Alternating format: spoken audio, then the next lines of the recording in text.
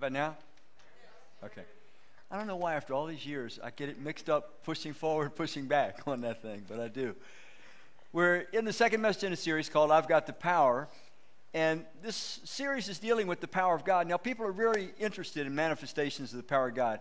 Every time you hear about a statue dripping tears somewhere, you will have hundreds of thousands, maybe millions of people that will make travel plans and go just to see what they think are tears dripping out of a statue's eyes. And I think behind it, though, is this desire we have to see the miraculous, the supernatural, the power of God. And most people, when they think of the power of God, that's where our minds tend to go. They tend to go signs, wonders, overt things that jolt an individual, that we're seeing something that's beyond the natural. Now, last week in the message, I said three things toward the end of the message, and I want to repeat those to start off with about the limitation of those more overt supernatural displays of God's power. It's not that those are not displays of God's power sometimes, okay? And I said last week, I want to say again this week, I do believe that God, anytime He chooses, can demonstrate His supernatural power. He can do miracles.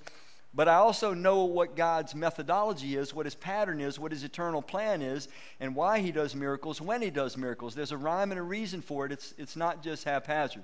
So anyway, let me make these three statements. Overtly supernatural displays of power are, what does it say? Powerless to reach the depths of the human heart. Okay, that's important because we tend to drift toward thinking that they can reach the depths of the human heart. They cannot. They are powerless to reach the deepest parts of our hearts. Second statement. They were, notice I emphasize the word were. They were powerful to authenticate a God-sent messenger and message. Why do you say were, Randy? Because the New Testament has been complete now since AD 96. Prior to that, God would give signs and wonders, supernatural, power displays to authenticate this person is my messenger and this person is giving my message. Once the entire New Testament was accumulated, completed in AD 96, the book of Revelation by John, there's no more need for these authenticating supernatural signs. The book of Hebrews chapter 2 talks about authenticating supernatural signs. In 2 Corinthians chapter 13, Paul talks about the signs of an apostle. I'll get to that in future messages in the series. Anyway, they were a past tense, powerful to authenticate a God-sent messenger and message. I'm just curious, how many here, if I were to say that, I'm a cessationist, would that make sense to anybody in here? If not, I'll just go on. Okay, I'm not a cessationist for you that care about such theological terminology. But I am a realist, and I'm a studier of biblical history. Okay, let me go on. Third statement. They can convince the soul. Notice I said they can. They don't always. They can. These are these overtly supernatural displays of God's power. They can convince the soul something, what is that word? Might be from God, but they cannot convert a soul where? To God. Now, the reason I emphasize they might, in other words, you see something miraculous, obviously miraculous, you should pause and say, well, this could be something of God, but not necessarily. And here's why this is critical for you to understand. People that read the Bible, let me rephrase that, people that are casual in their reading of the Bible, they might have the impression that miracles were occurring almost every day throughout biblical history. That, it was just an everyday occurrence, miracles. That is far from the truth. We have about 4,000 years of genealogical recorded history in the whole entire Bible. Out of that 4,000 years, you have about a 186-year period in which most of the miracles were put together. And they're in very clear eras for very clear purposes. For example, the first era you have is Moses to Joshua. That's about a 47-year era where there's lots and lots of supernatural signs and wonders activity because God is bringing a people group out of Egyptian bondage so that they can be a people He will reveal Himself to. They will start recording things in this book we call the Bible. It started with Moses, and then God will reveal Himself through them as they walk obediently with God because they trust Him. So 47-year period. Then you get into the prophet period, the prophetic period. Elijah to Elisha. It's about a 70-year period. Lots of miracles there because God is establishing the prophets and the prophetic ministry. He's giving his word to these men. He's giving his word through these men. Speed forward because not a whole lot else happens from that point on until you get to Jesus. Jesus did more miraculous, more supernatural signs and wonders than anybody, all of the rest accumulated together, and he did it in a short 3.5-year period. After Jesus, the apostles. You see a precipitous drop in the miracles with the apostles once Jesus leaves and ascends back to heaven. Nevertheless, there's a lot of supernatural activity, a lot of signs and wonders, but that again precipitously drops off when the book of Revelation is completed, when the last apostle dies. That's John in AD 96. Well, I've already shared with you why that would be. There's no more need for authentication. The Word of God ceased with the book of Revelation. God said, in essence, I've now revealed everything that humanity needs until Jesus returns a second time. And he's protected us by that sealing. There have been numerous attempts at spurious writings to try to declare that they are the Word of God. But they all falter, they all crumble because they just don't have the supporting evidences behind them. Anyway, this is something about miraculous that you need to tuck away. By the way, there's one other thing I want to add to you. This is particularly important.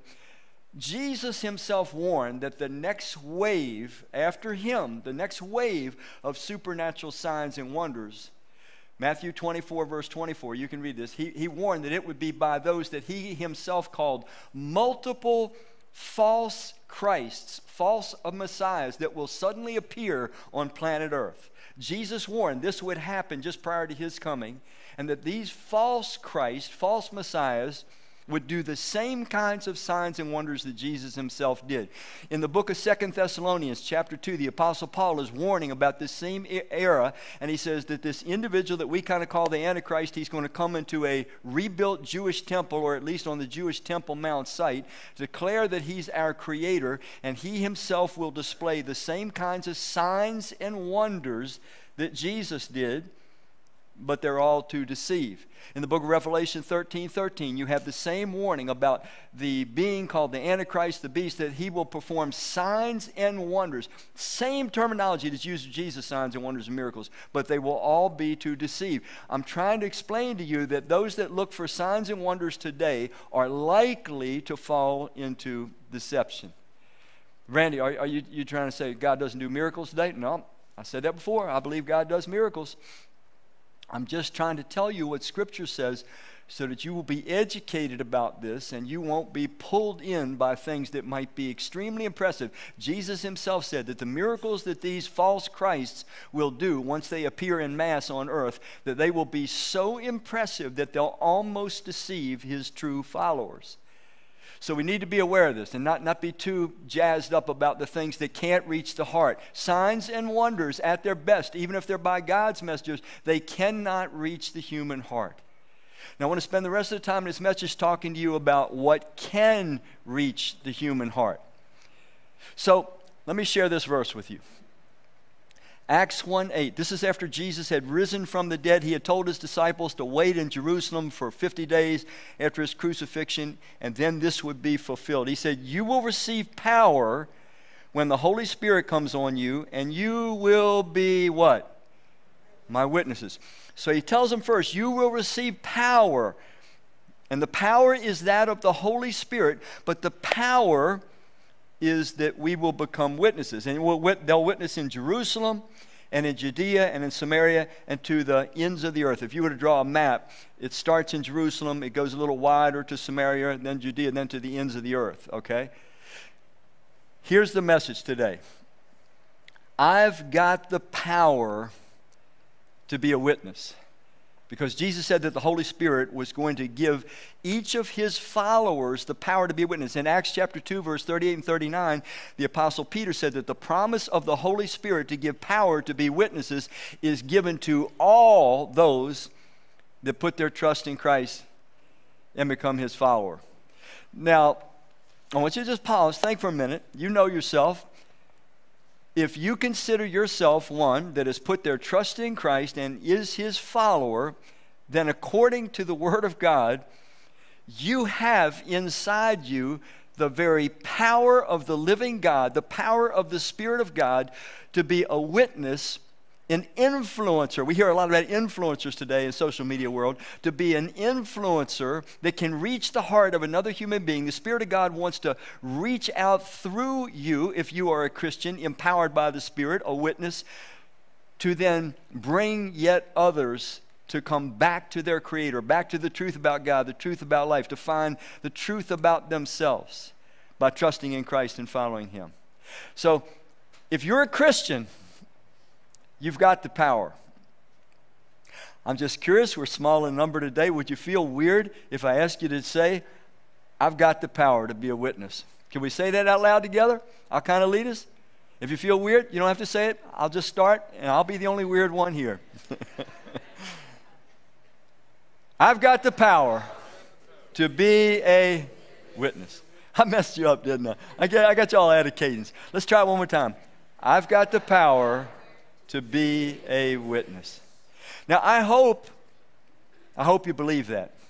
Because what that means is that God has deposited in you, in me, and everyone that is an ordinary, imperfect follower of Christ, the very power to reach into the deepest parts of another human being's soul and change everything about them. The way they view themselves, the way they view God, the way they view life, who they become, what they will do. It'll impact everybody. Not only will you influence them, they will then influence everyone else that contacts them. And this chain, it's going on since Jesus' day. It's going on for 2,000 years. Now, Jesus didn't leave us to guess about the methodology of this, how this witnessing takes place. When he rose from the grave, here's his words to his followers, his first followers. Matthew 28. Then Jesus came to them and he said, all authority in heaven and on earth has been given to me. Therefore, what's that next word? Go. That's an aggressive term. It's like get moving, get at it, get busy, start at it. Therefore, go and do what? Make what? Time out. It didn't say go and get people to pray the sinner's prayer. It didn't say go and get people to ask Jesus into their heart. It didn't say go. He didn't say go and just get people to believe that Jesus died for their sins and rose again. That's not what he said. That's not what he said. That's not what he said. I don't know why we don't get this in Christian world. That is not what he said. He didn't say just go and get people to make decisions for me, whatever that means. This is a very specific terminology. A disciple in Jesus' day was one that so admired and so trusted in their teacher that they wanted to become exactly like their teacher. They were making a pledge to immerse themselves in their teacher's teaching so that they could become like their teacher. Jesus was saying, go and make people disciples, people that want to be just like their Lord. And then he goes on to explain how holistically that will be. He said, go make disciples of all nations, baptizing them. I know we're baptizing them. You know, we think of the water thing, and it is the water thing, but it's a term for immersion. He's saying, go and baptize them, immerse them in the name, which means the nature, the truth about, if you want to look at it that way, the truth about the nature of the Father and the Son and the Holy Spirit. What is Jesus saying? Baptism symbolizes I'm going to live the rest of my life immersed in the living God. The living God is going to be before me. He's going to be beside me. He's going to be behind me. Everything that I view in life, I'm going to view through the lens of the living God. He is the center of my life. I want him to be the center of my life. I'm not trying to escape hell and get to heaven. He has won my trust, won my heart, won my admiration, won my affection, and I want to be like Jesus. I'm a disciple, and I'm going to live my life immersed in God. It goes on to say, and teaching them, notice the importance of this, and teaching them to do what? Obey everything I have commanded you, and surely I am with you always to the very end of age. Keep this slide up here for a minute. I want to just show you how counter this is to a lot of the nonsense we have taught in churches today. Oh, just make a decision for Jesus, and you can at least be sure you have eternal life. A disciple is one that they immerse themselves in the teaching. Jesus said in John 8:31 and 32, he said, you're really my disciple, or you're really my follower if you continue in my teaching. It is nonsensical for people to be giving individuals assurance that they have eternal life, that their sins are forgiven, that they are good with God, whatever kind of terminology you want to use, if they are not followers of Jesus, if they are not immersing themselves in the Scripture, if they are not letting the Word of God get inside of them, change the way they think, change the way they live. That's what it means to be a disciple. Please, please, please, let that sink into your heart, and don't shrink back from telling people the truth of what it actually means to become a Christian. So, he's going to empower Christians to be witnesses. We're going to talk to others, not about ourselves. We're going to talk to others about him. That's what a witness does. A witness is somebody that has observed something, knows the what of something. In this case, it's the what of Jesus and the why of Jesus. Who he was, how he lived, how he died sacrificially, how he rose again, what he wants to save us from, how he wants to save us. And that all comes together with our willingness to trust him. So a disciple is one that carries this witnessing out. How many of you can just let this get in your heart right now? It is impossible. It is impossible to be a disciple, a follower of Jesus, and not to take this seriously. It's impossible. It's impossible to be a true follower of Jesus and not be a witness unless you've never been taught that that's part of what it means to be a follower of Jesus. And some of us, maybe we're confused about this power. How does this power work? What does this power look like? I mean, do we suddenly just have this urge to go rush out into the streets and tell people about Jesus? I mean, what does it look like? What does it feel like? If I've got the power, how do I recognize it? How does it work? And so that's what I want to spend the rest of the time now in the message. So let me go on. What does this power look like? Now, you're going to have to be really patient with me. First, I'm going to take you to a section of Scripture in 1 Thessalonians where you're going to see individuals that were not followers of Christ put their trust in Christ, and then you'll see the change that it makes in their life, so we get a picture. But then I'm going to take you through a lot of scriptures that all just keep saying the same thing over and over, so that you and I are never confused about what the real power of God looks like, the power that can reach into a human heart and completely change their life. That's more powerful than what any sign or wonder miracle can do. Sign and wonder miracles, like we said, they're limited in what they can do. They're powerless to reach the human heart. All right, let's look at that Thessalonians passage. The Apostle Paul, he says, for when we brought you the good news, that's just the truth about God as it's revealed in Christ. When we brought you the good news, it was not only with words, but also with, what's the word? Power. How do you know it was with power? Power. For the Holy Spirit gave you, meaning the Thessalonian followers of Jesus, gave you full assurance that what we said, what does it say, was true. So Paul is saying, the reason I knew that the power of God was able to work its way through me and into you is because when we shared the truth about God as it's revealed in Christ, when we spoke to you about him, you knew we were telling you the truth. They didn't see Jesus rise from the dead, but Paul would come and he would tell them that the creator of the universe revealed himself in Christ, lived a perfect sinless life, loved like nobody's loved, did miracles to prove who he was, died a sacrificial death, and then rose from the grave to prove that his promises of forgiveness of sin and eternal life are sure. We can count on him to rescue us now, progressively, and finally when he returns again. So Paul's saying, when I told this to you guys, you took it in to be true. Now, he was banking on a promise that Jesus had made the night before he went to the cross. In John chapter 16, verses 7 through 11, Jesus tells his disciples, he says, look guys, it's good for you that I go away, because if I go away,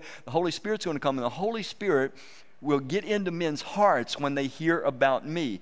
Now, there's a caveat to that. There are some hearts that the Spirit of God cannot get into. In the book of 2 Thessalonians chapter 2, verses 10 and 11, it talks about individuals that will never, ever be reconciled to God. impossible to be reconciled to God. And it says the reason it's impossible for them to ever be reconciled to God is because they had no openness to the truth. You can read it on your own sometime. So the Spirit of God will bear witness to the truth when you and I, when we just simply tell people the truth, not about ourselves, the truth about Christ, the Spirit of God will enforce in their minds, in their consciences, that what we are saying is true. That this Jesus who came and lived and died and rose again is exactly who he is and what he did. Unless that person's heart is hardened to the point where they have no openness to the truth, in which case the power won't be displayed in them the way that God would have it. Let me go on. You received the message. They were receptive to the message, which demonstrated that the power of God to be a witness was effective through Paul. You received it with joy from the Holy Spirit. In spite of severe suffering, it brought you. So they were being persecuted by their decision to put their trust in Christ and become his followers. In this way, you imitated both us. Notice the life change. They imitated, their lives changed. You imitated both us, meaning Paul and Silas, and the Lord. And as a result, you have become a what? An example. Their life was changing. The message got inside them. They were changing the way they lived. If a person is not changing the way they lived and they call themselves Christian, they should just shut up, because they're not. I mean, I can say that I'm a dog and live in a doghouse, but it's not going to make me a dog. Okay? You have become an example to all the believers in Greece and throughout all Macedonia and Achaia. It goes on. And now the word of the Lord is ringing out from you. So not only did they receive Christ, receive the message of Christ, the word, the witness, but now they themselves were becoming witnesses. One of the number one proofs that a person has truly trusted in Christ and become his follower is they want to start telling other people about Christ, because they know Jesus commanded us to do that very thing. Go into all the world and make disciples. When you and I say, yes, Jesus, I want to put my trust in you and I want to become your follower, we are signing up to be witnesses for Jesus. And then the Spirit of God gives us the power to carry it out.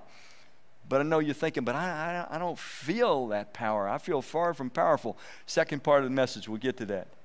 For wherever we go, we find people telling us about your faith in God. So, Paul knew that the Spirit of God was able to work through him into the hearts of these Thessalonians, because when they put their trust in Christ and became his follower, their lives started changing immediately. Remember, Jesus said, go into all the world, make disciples of all nations, baptize them in the name of the Father, Son, and Holy Spirit. And he said, teaching them to obey everything I've commanded you. These people were taking in the Word of God and they were living it out. They were letting it mold and shape and correct their lives, which is the mark of real conversion. All right? Now, this is where you're going to have to be patient. And I'm going to do this really, really fast. I can talk fast at times if I need to. I'm going to take you through a whole bunch of scriptures so that you can see for yourself what is the number one evidence of the power of God, so that we can push aside childish ideas about the power of God and get mature thinking about the power of God and appreciate the power of God in the right place, as opposed to being those that run off to buy a plane ticket to watch a statue cry somewhere in the world. Not that you would do that, nevertheless. So here we go. Be patient with me. We're going to read a lot of scripture really fast. Just going to let God talk to us through his word. Here we go. Acts 5. And the question to you is, what's the number one giveaway that the power of God, the witness power of God, is at work? Nevertheless, Acts 5:14, nevertheless, more and more men and women believed. That word believe is pisteuo, it's trusted in the Lord. Faith, put faith in the Lord. Many more women believed in the Lord and were added to their number. Just keep this thing. I'm going to go through them fast. Let me go to the next one. In those days, when the number of disciples was what? Increasing. So does the word of God spread. The number of disciples in Jerusalem increased rapidly, and a large number of priests became obedient to the faith. Go on. What we're going to see a repeated theme here. Those who had been scattered. This was a persecution. This was the first persecution of Christians living in Jerusalem. The apostles stayed in Jerusalem, but the rest of the believers, they scattered, man. They ran all over the world. Those who had been scattered did what? Preached the word. What does it say? Now, they were not apostles. They were just ordinary disciples. Now, they had been sitting under the apostles' teaching for a good long time. By that time, they had been sitting under the apostles' teaching for about 4 years. But they, everywhere, now they had just gotten persecuted. They lost jobs, they lost homes, they lost livelihoods. They had to run literally for their lives from Jerusalem. But when they ran, they did the very same thing that got them in trouble to start with. They, everywhere they went, they preached. Ordinary believers, they preached the word everywhere they went. Let's go on. Then the church throughout Judea, Galilee, and Samaria enjoyed a time of peace and was strengthened, living in the fear of the Lord and encouraged by the Holy Spirit. What happened to them? Increased in what? Numbers. Have you seen this theme, redundant theme? Let's go on. Acts 11:21. The Lord's hand was with them, and a great number of people believed and turned to the Lord. What is that? A great number of people. Let's go on one more time. Acts 11:24. He was a good man, speaking of Barnabas, full of the Holy Spirit and faith, and a great number of people were what? Brought to the Lord. Let's go on. Acts 16. So the churches were strengthened in the faith and grew daily in what? Numbers. You see a redundant theme? It just keeps coming up. What does this power feel like? Okay, let me go back. Let me go back because I'm not quite ready to go that part yet.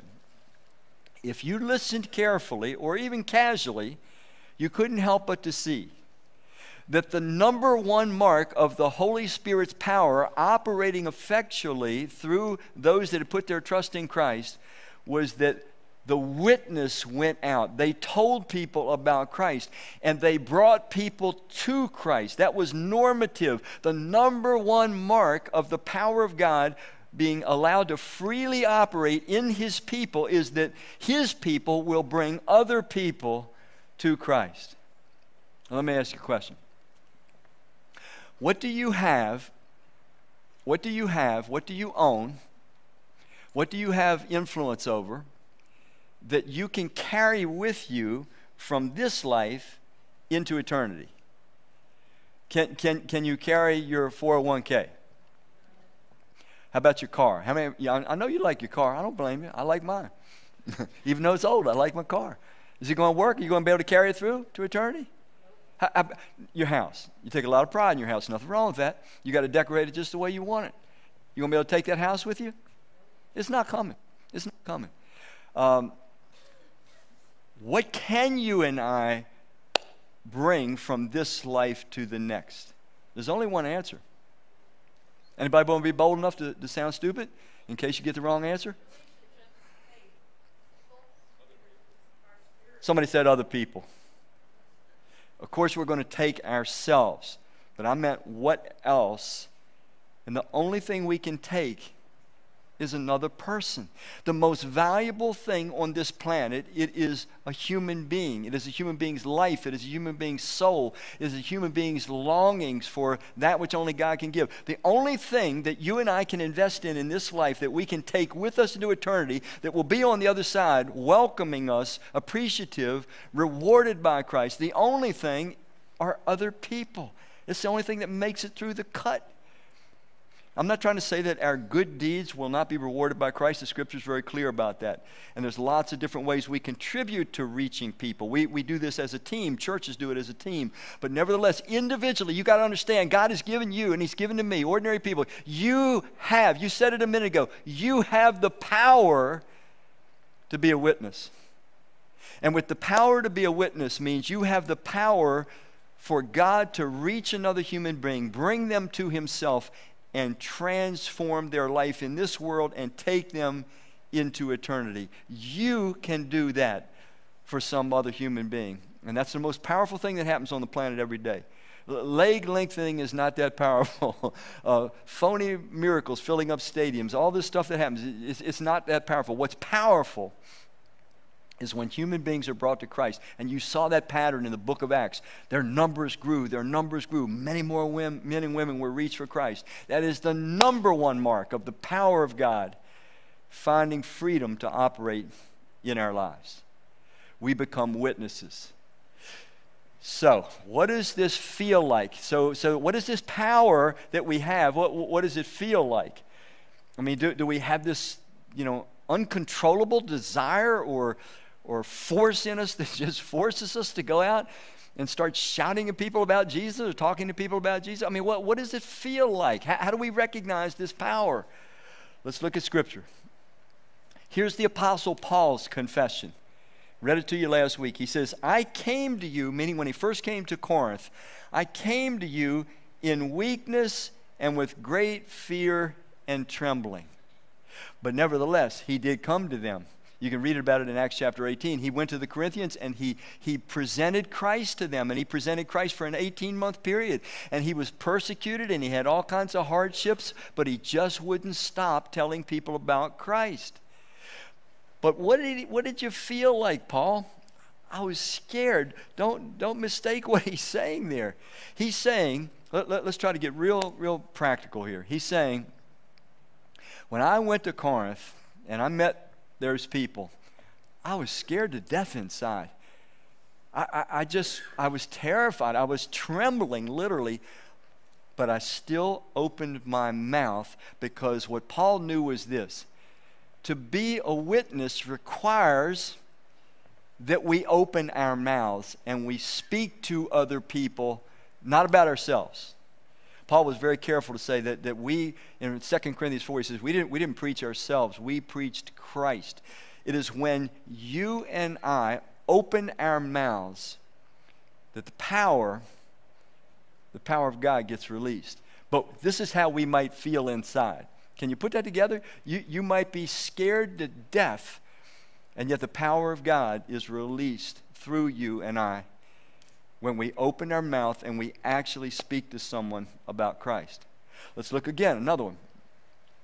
Acts 4:29, here's the early church at work.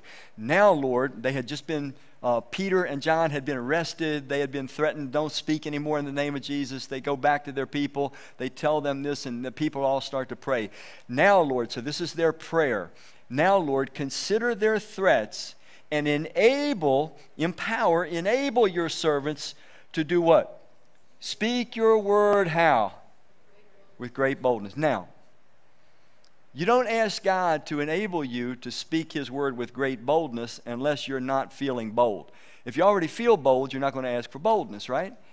So these people inside were feeling anything but bold. But they knew the importance of the mission. They knew that to be a witness, you've got to open your mouth and you've got to speak about Christ to people, though you may be uncomfortable doing so. Goes on, after they prayed, the place where they were meeting was shaken, and they were all filled with the Holy Spirit. That means they came fully under the influence of the Holy Spirit. I got another message in the future of this series. We'll talk about that, because the first three messages we're going to look at what does the power of God look like and how does it feel. The second three messages we're going to look like how do we stay connected to the power of God. What are the sources of this spiritual power? So it says they were all filled with the Holy Spirit, or under the Spirit of God's influence. And what was the evidence? They spoke the word of God how? Boldly. But they didn't feel bold until they started speaking the word of God. You got to get that part. Let me share with you one more. This is the Apostle Paul. He's asking for prayer at the end of his writing to the Ephesian church. He says, pray also for me that whenever I speak, words may be given me so that I will, how? Fearlessly. You don't ask for prayer so that you can speak fearlessly unless you're feeling fearful, uncomfortable. Let me stop for a minute. How many of you that are Christians, how many of you that are real followers of Christ, you want to be a witness for Christ at times. You want to speak to people about Christ at times. But man, it just feels so uncomfortable that, truth be told, a lot of times you don't, because it's just too uncomfortable, man. It's like walking through a minefield. How many would identify with that? Can I see your hands? Okay. What if we just started doing what the early church did? And what the Apostle Paul himself did.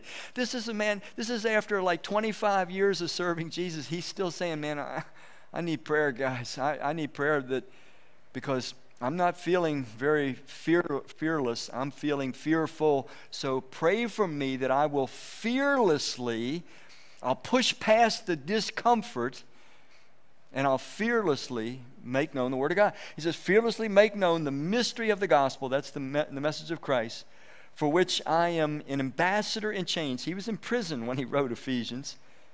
Pray that I may declare it how? Fearlessly.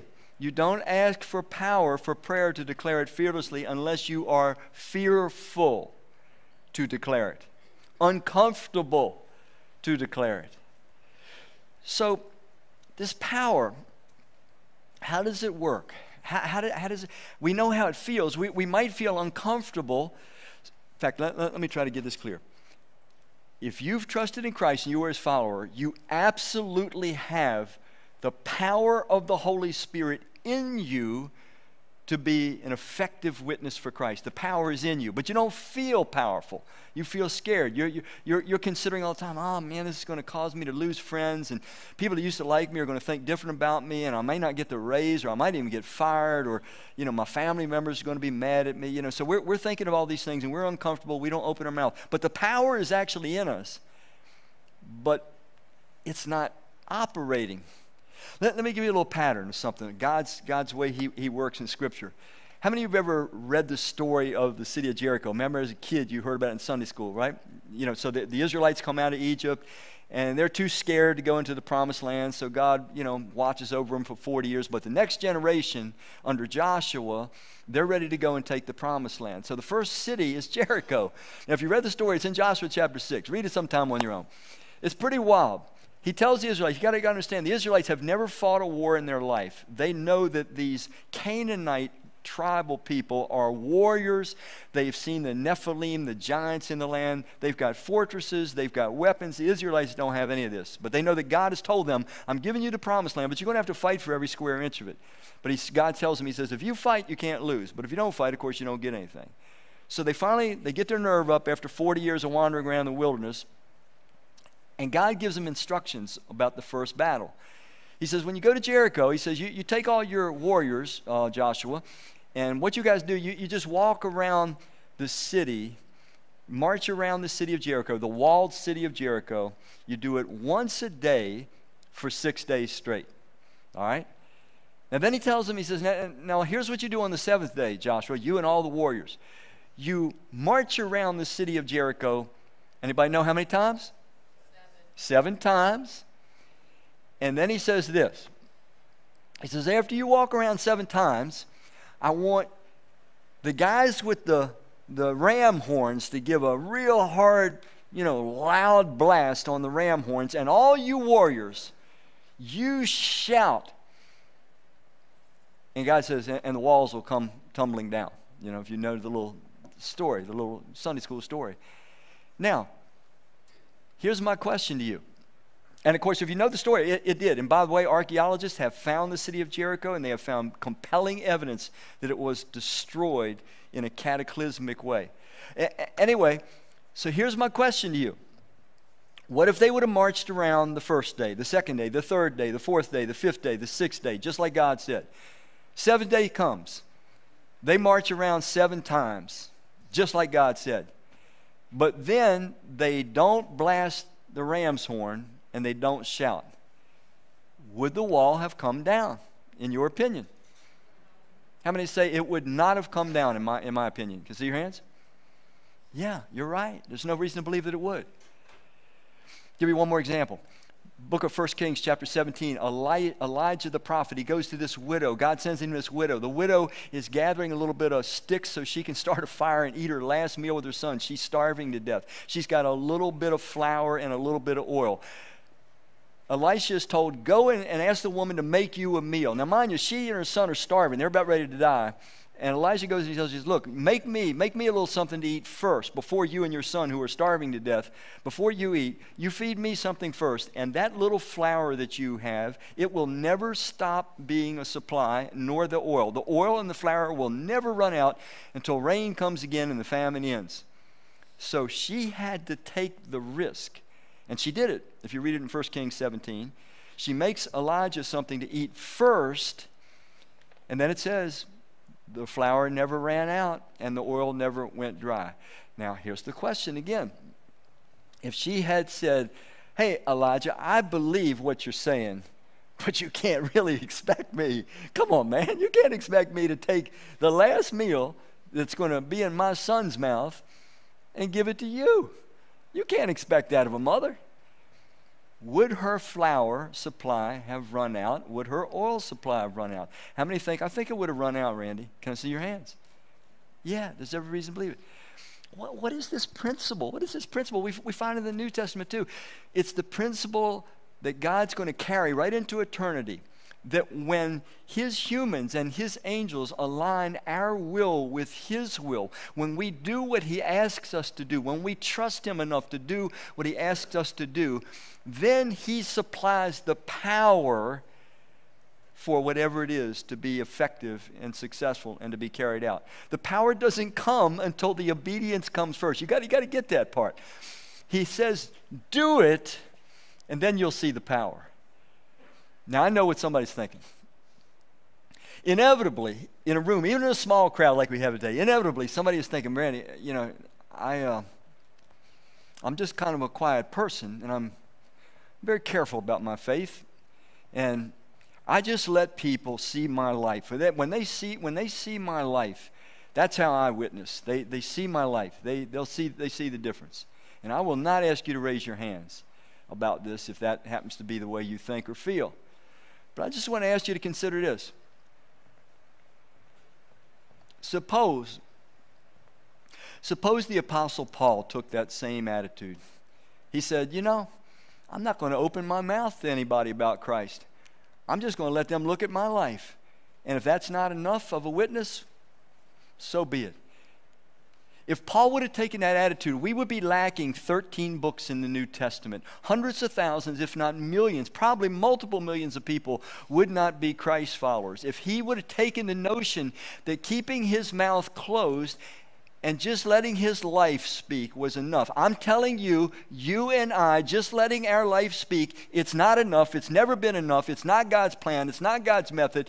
You and I must be willing to open our mouths when we are fearful, when we feel uncomfortable, before we see the power of God go forth and grab a heart and grab a life here and there and there. And in between, there will be multiple people that probably won't accept our message, won't turn to Christ.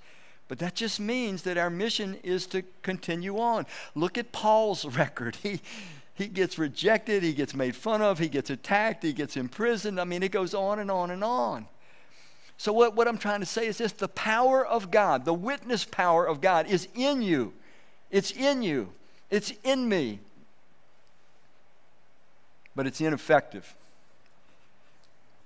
until you and you and you and you and you and you and everybody in this room that is a real Christ follower starts to open our mouths, trust God enough to say, I'm going to start talking to people about Christ. Interesting study was done recently, a survey. They found that 79%, you might as well round it off to 80%, 80% of people, these are non-Christians, said that if their Christian friends who show that they're very serious about their faith, they only would say this about their friends that show by their lifestyle and so forth that they're very serious about their trust in Christ.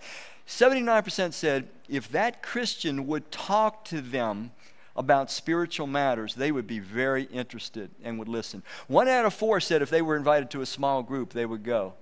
About 80% would visit church were they invited.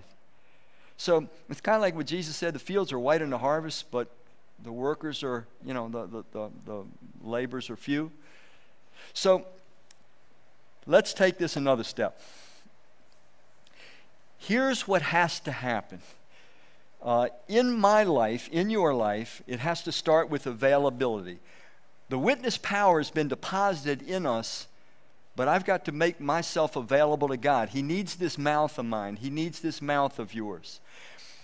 And then there has to be this intentionality. What if each and every one of us that are Christ followers, we made this our daily prayer. Lord, open me a door today, or open me a door this week. And I'm just going to keep on badgering heaven. Open me a way. I'm going to be intentional. I'm going to look for opportunities to speak to others about Christ. And I'm going to pray for opportunities for the rest of my life. That's what I'm going to do. That's what witnesses do. Adaptability. I have to be one that is so focused that I can, adapt to the person, who they are, where they're at, how far they are from God. I become a student of human nature. Credibility. This is an important one. That survey said that 79% would openly talk if they could see that the Christian in their life was very serious about their faith. Credibility. Paul, he spoke very correctively to the Corinthians, because the Corinthians were living in sexual immorality and drunkenness. And he spoke to them. He said, you got to correct this. You got to clean this up. You have no credibility as a witness for Christ. If your life is at line, you say, Randy, you got to be perfect? No, but you got to be credible. And there's too many Christians living in sexual immorality today and drunkenness. I don't know why those two are so big today, but they seem to be on the rise. And I'm telling you, it wrecks your witness. Just shut your mouth until you get your life together. But please get your life together. Those things are no good for you. They're no good for the people you're involved with. They're no good for God. And then after credibility, clarity. I think what happens to us is that the reason we're scared, the reason we're uncomfortable, it's not so much that we fear rejection, though that is a big part. It's not so much that we fear we're not going to get the job prestige or whatever it is. We do fear that too. But I think what's at the root of the fear is we don't know what to say. If the opportunity laid itself open, I think our fear is we mumble through something, but we just don't have clarity. We don't have certainty. We just don't know what the message is. In other words, if we had to give our elevator speech, our quick version, what's the gospel?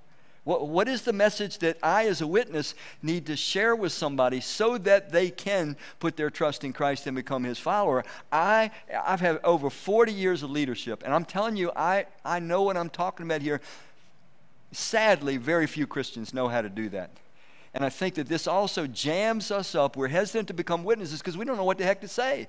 Even if somebody said, man, you go to church, how do I get saved? A lot of us the airplane would just be circling the runway. We wouldn't know how to land that thing. Not condemnation. It's just let's deal with reality. So you're going to have to be really patient with me.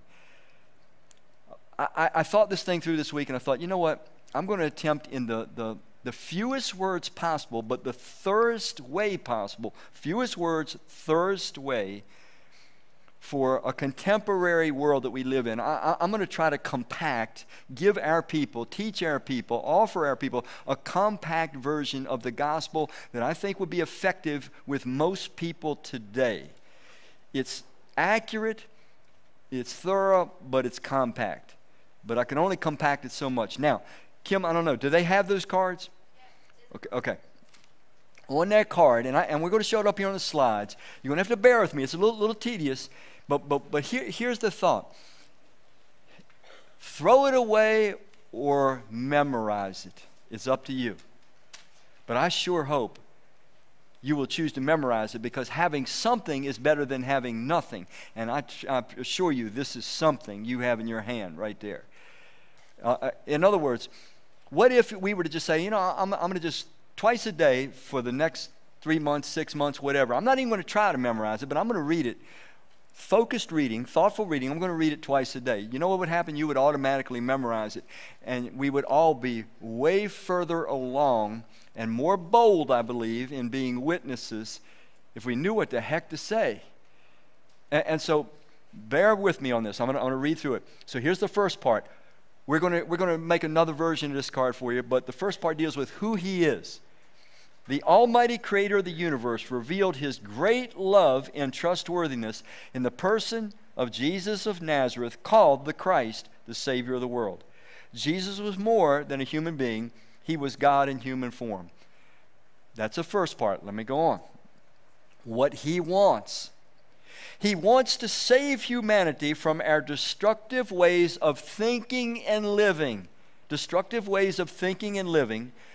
But he can only do so as we are willing to put our trust in him and become his followers. We have this crazy notion in churches today that all Jesus wants to do is save us from the penalty of our sin and whisk us off to heaven. You just need to read your Bible more thoroughly than that if that's what you believe. It's not true. He wants to save us from the crazy ways we think and live right now in the present.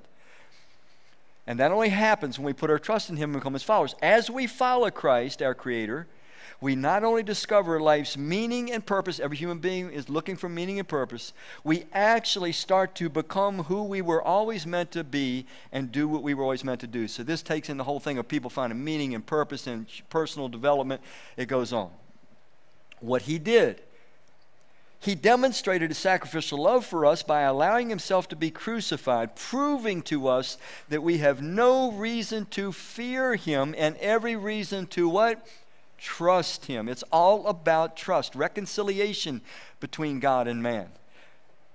What he did, part 2, he rose from the grave to show that he has the power to fulfill his promises of forgiveness and eternal life in his kingdom for all who become his followers. Don't shrink back from telling people the truth.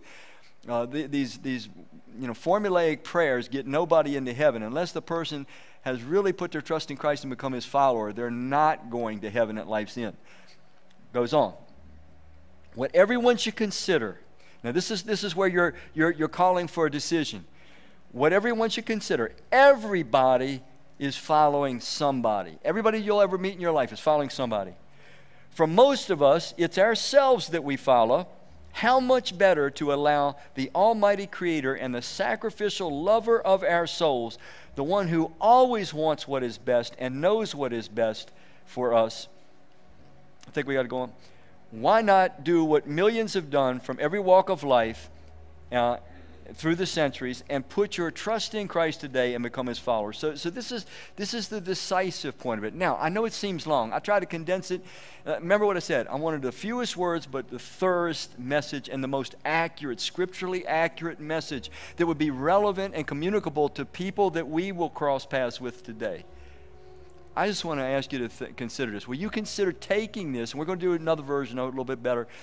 And Kim took this thing. I had the paragraphs, and then she took it. If you look at the flip side, she divided this thing up into, what would you call it, Kim, an acronym? Okay. Put it into acronym. I mean, she's a genius with that kind of stuff. So that might help you memorize it better, too. I don't know. We want to give you 3 or 4 different ways to internalize this and memorize it. Some of you are just good memorizers. You could do it on your own. Some of you will just toss it in the trash and you'll forget it. But you'll remember this day someday. We'll all stand before Christ someday to give account for ourselves. And you will know that you were given an opportunity to become the witness that God's empowered you to be. Now, what I'm going to add is this. God led me to do this. I'm going to start on a project. I got about 50, 60 ideas already where I'm going to do these little 5-minute videos.